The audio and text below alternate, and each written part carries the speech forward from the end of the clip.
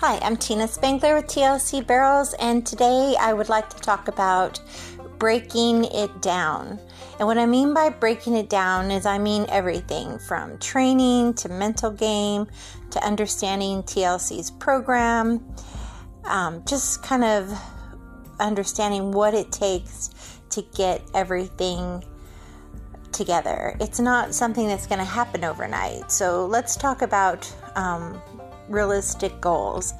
In most cases, and this is if you know what you're doing and you can commit 3 to 5 days a week minimum to it, you're looking at teaching a horse their basics for 1 year, teaching them their pattern for another year as you haul for exhibitions and exposure.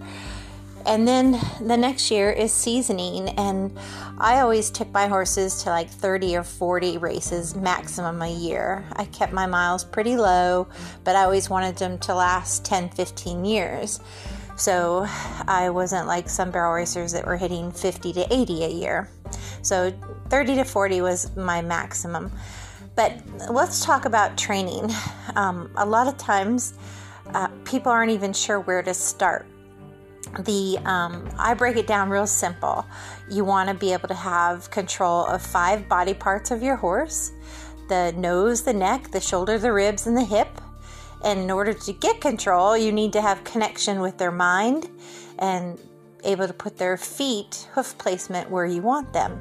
So that's going to really require you to be a good horseman. And you have 5 ways to communicate with your horse. Your eyes, looking where you want them to go, not looking down their neck when you want them to go in a nice circle or a straight line, but looking between the ears, maybe a quarter turn ahead in your turns, maybe 20 to 40 feet ahead when you're in straight lines. Your voice, easy boy or smooch to hurry, or the all favorite loose rein whoa. All of those things can be very helpful. Kissing and smooching. I definitely want my horses to know what whoa means. In barrel racing, my horses knew that whoa was to start rating, and here was to turn, and smooch was to hustle out of the barrel. So I wanted to keep it simple, the KISS theory, keep it simple, silly, and have 3 really light, simple cues. To me, less is more effective than overriding a horse. I wanted to have a go cue, a rate cue, and a turn cue. And when I was doing my slow work, my turn cue would become a softening or shaping cue. So anyways, so you have your eyes, your voice, your body. Your body should have a go cue, a rate cue or whoa cue, and then a neutral cue. Your hands are very important to operate in a 6-inch box. Never pulling to the side, lifting to your chest, never getting behind your saddle horn, staying no higher than saddle horn, no lower than withers, somewhere between, a 6-inch box of a go cue forward up their mane towards their ears, a rate cue back by the saddle horn with maybe a 2-hand or 1-hand check, and a turn or shaping cue as simple as 1 inch up and back, or even just your pinky and turning your wrists under. So it can vary. And of course, it's going to vary your hand cues.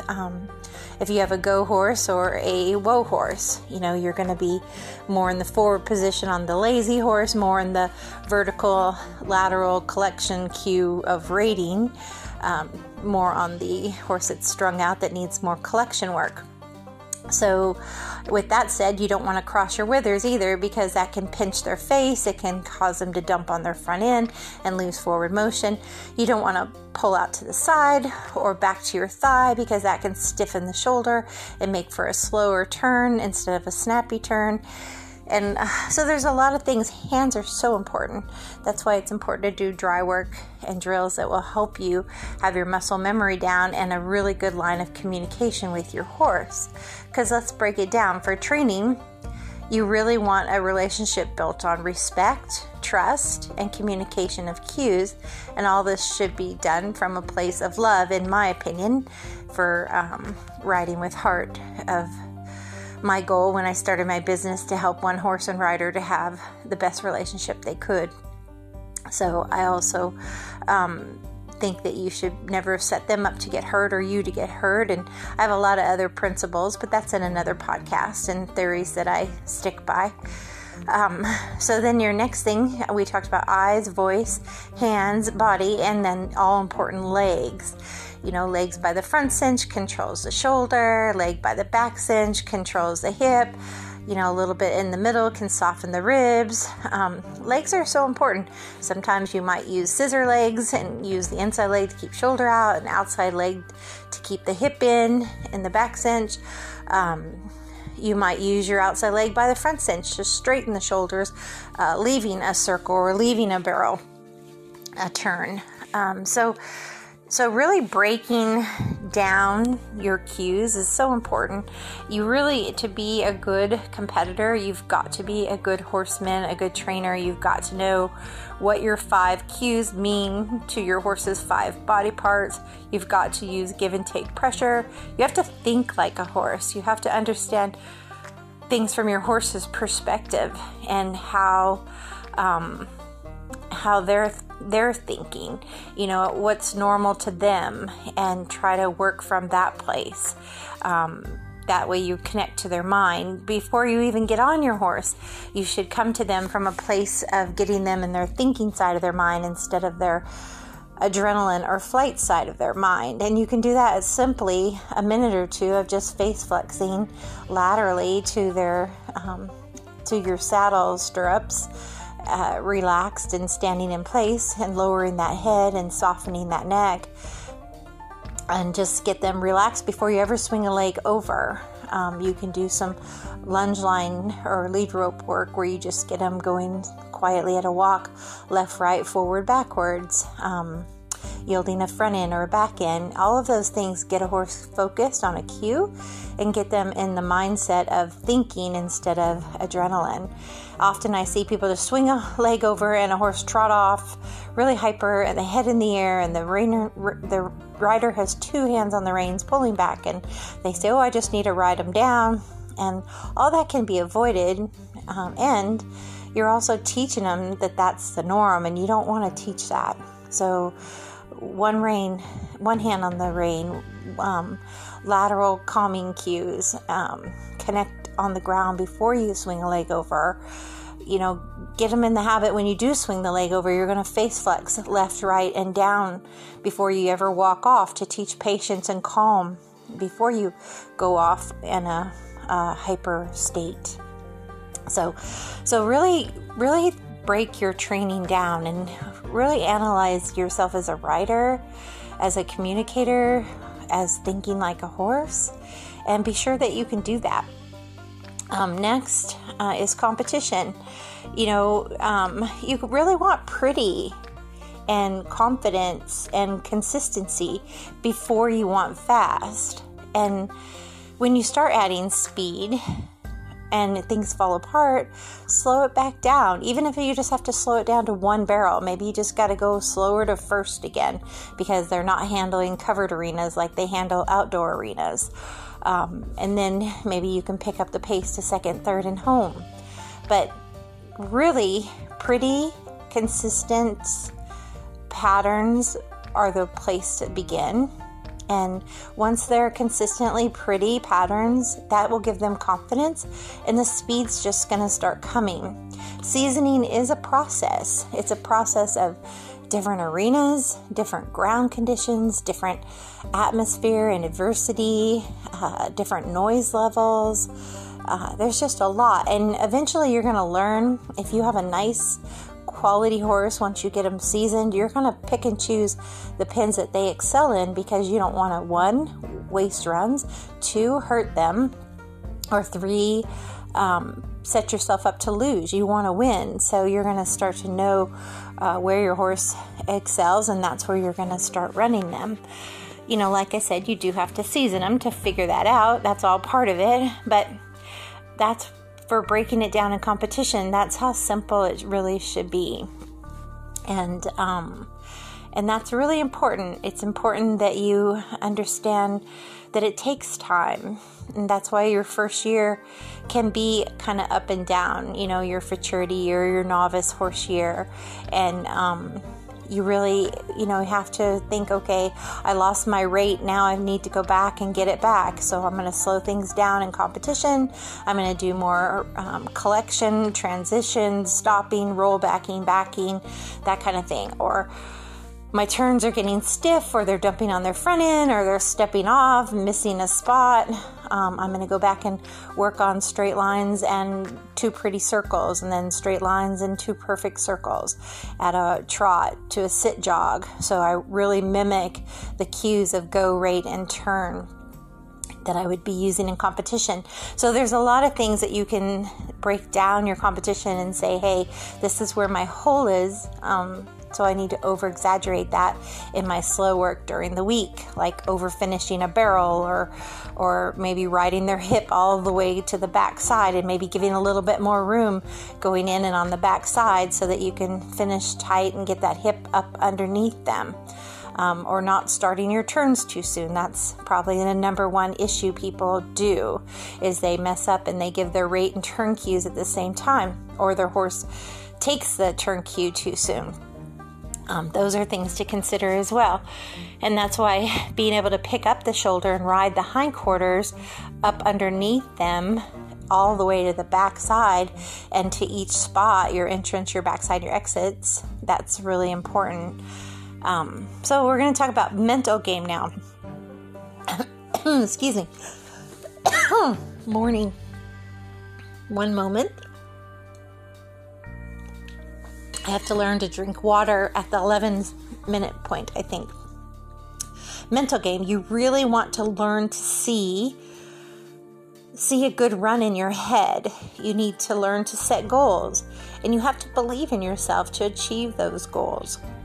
And a lot of times people see negative things. If you're one of those people that see yourself going to the fence or see yourself hitting a barrel, you've got to learn to replace that with, I can get to my spots. I can have a nice pocket around the barrel. I will give my horse more room.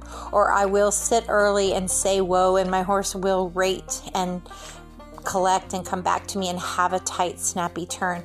You have to see that happening. You have to see you and your horse working as a team. Mental game begins at home during the week when you prepare together. That bonding and that relationship that you build while you're out pasture riding for conditioning, or while you're doing dry work or drills to improve your reflex and muscle memory with each other, and responsiveness and softness. That will start giving you confidence. Then you visualize yourself on the pattern, maybe walk the barrels slow or trot the barrels slow, and really put them exactly where you want them to be so that they know this is what's expected.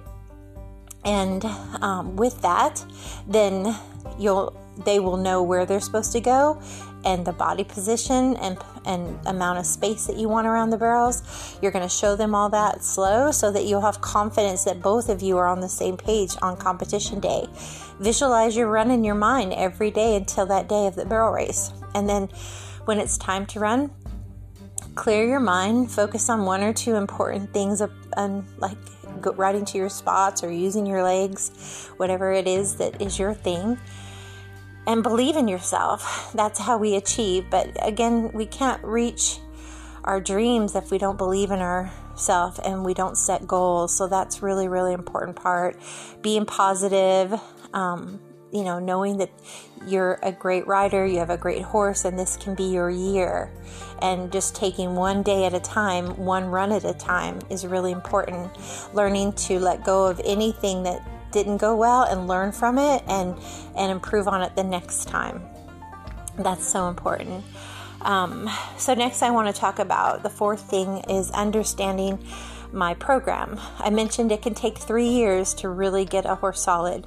A year of basics, a year of pattern and hauling for exhibitions, a year of seasoning and entering 30 or 40 shows in a year if they can handle that many, maybe only 20. You have to work on the individual and see what they can take. But it's a 3-year program, basically. I mentioned earlier in training 5 body parts and 5 rider cues. Now I'm going to talk about 3s, 3-year program and riding to your 3 spots. I learned early on that riders needed to know what I was trying to communicate with them. So I broke my barrel turns down into 3 spots: the entrance, the backside, and the exit. And depending on the horse's size, stride, and style, your pocket or sweet spot could vary. So on a little catty horse, your arc to first, or your approach to first, may only be a 5 to 6 foot arc. An average horse, maybe 7 or 8. A big bubba, maybe 9 to 11 foot arc. Your pocket going into the turn on the catty horse may be 3, 2, 1. 3 foot going in. On the average horse, it might be 4 foot going in. On the big bubba, it might be 5 foot. But you'd never want to be less than 3 or over 5 going in order to get to your next spots on the backside and the exit. You have to learn to ride a quarter turn ahead, not looking down their neck, but between their ears and riding their hindquarters to each spot. A lot of people let their horses turn when their shoulder gets to the barrel. You really want to get that hip to spot 1, and then get that hip to the backside spot 2 is so important. You want that shoulder picked up. You don't want them overloading the front end, but you don't want them rocking back so hard in a rollback that they come back and hit a barrel leaving either. So if your horse is front endy or rollbacky, you're going to really need to focus on spot 3, the exit, so you don't hit a barrel leaving and keeping them in 4-wheel drive. If you have a more 4-wheel drive type horse that keeps moving around the barrel, you may only need to focus on spot 1 and spot 2, and then you can look for your next barrel's pocket for the next barrel. In competition.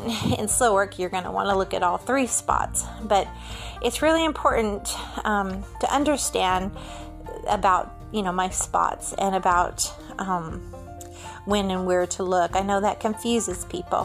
When I leave a pattern, I'm going to look straight. When I leave a barrel, I'm going to think straight or longer. So I'm going to look up in the hole, maybe 3 to 5 feet to the side of the barrel, and 3 or 4 feet past the barrel.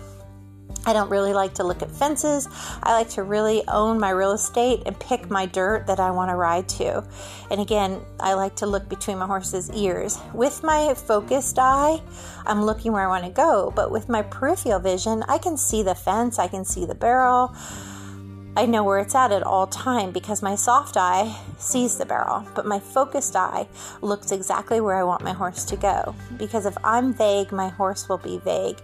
But if I'm specific, my horse will feel my energy, feel my body, and go where I want him to go. Remember, 80% of your cues should come from your eyes, your face, your shoulders, your hips, your body. 80% from your seat to your face. Is very important. And then only 18% needs to come from your legs, your calves, and your feet. And then only 2% needs to be your hands, and always using hand and leg together, always using give and take, never pulling.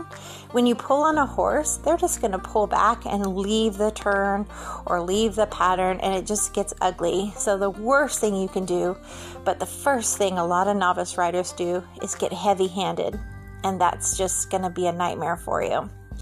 So remember, 80% should be with your energy and your body, 18% with your legs, and only 2% with your hands. Give and take pressure.